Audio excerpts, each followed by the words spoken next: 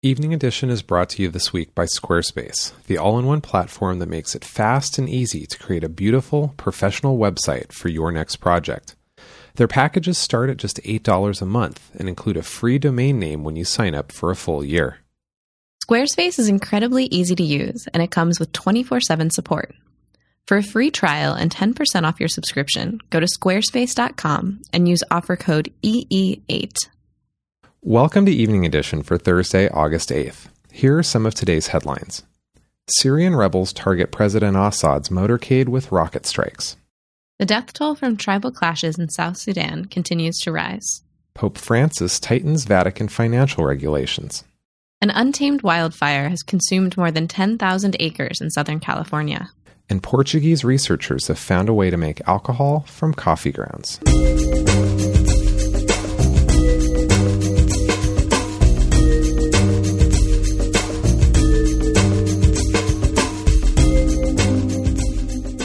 In Syria today, rockets and mortar shells hit a pro-government neighborhood in Damascus while President Bashar al-Assad visited a mosque there.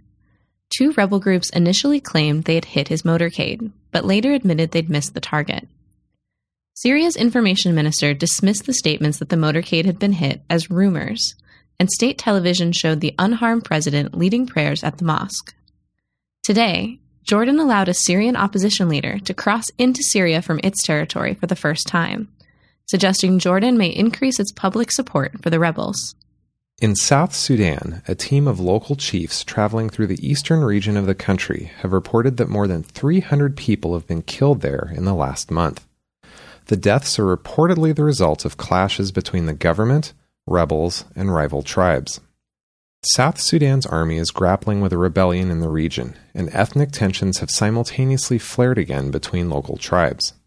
While the most recent wave of violence has subsided, many residents remain in hiding, afraid to return to their villages. Tribal violence in the area has been an ongoing problem. More than 1,600 people have been killed, and tens of thousands displaced, as part of a cycle of tribal violence in South Sudan since 2011. Pope Francis has issued a decree intended to combat money laundering and the financing of terrorism through the Vatican Bank. It is seen as a response to the recommendations from a French financial watchdog, hired by the Vatican to review its financial operations. It found that the Vatican Bank had not always exercised due diligence in its operations. A Vatican spokesman said the decree is, quote, a means of ensuring the road towards transparency continues. In today's world, it is all about resisting increasingly insidious forms of financial criminality, end quote. Fire officials in Southern California have reported that 1,500 people have fled the still untamed Silver Fire near Banning in Riverside County. More than 1,000 firefighters are battling the fire, which has so far burned more than 10,000 acres. 4 firefighters have been injured, along with 1 civilian who was evacuated by helicopter after suffering from, quote, head-to-toe burns, end quote. As of this afternoon, the fire was only 10% contained. The area was also the site of the 2006 Esperanza arson fire, which saw 5 U.S. Forest Service firefighters killed. Highway 243, which has been shut down due to the Silver Fire, is named the Esperanza Firefighters Memorial Highway. And finally, Portuguese researchers have come up with a way to create an alcoholic beverage from used coffee grounds. A team of bioengineers collected and dried grounds from a local coffee roasting company. After heating the dried grounds in water, separating the liquid, and introducing sugar and yeast, the mixture was allowed to ferment. The samples were then concentrated to increase the alcohol content.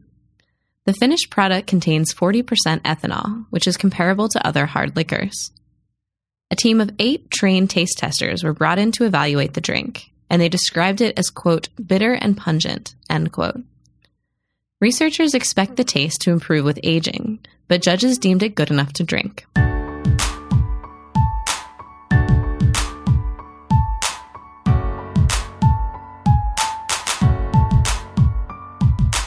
Miranda Mulligan is Evening Edition's editor-in-chief. Our team of writers includes Julia Holloman, Ash Ponders, Philippe Mara Mendonza, and Celine Mouzon.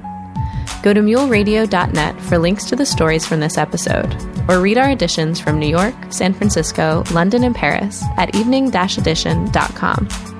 I'm Angela Kilduff. And I'm Tom Carmody. Our podcast is distributed by the Mule Radio Syndicate. Evening Edition is brought to you each weekday by Mule Design Studio. Thanks for joining us.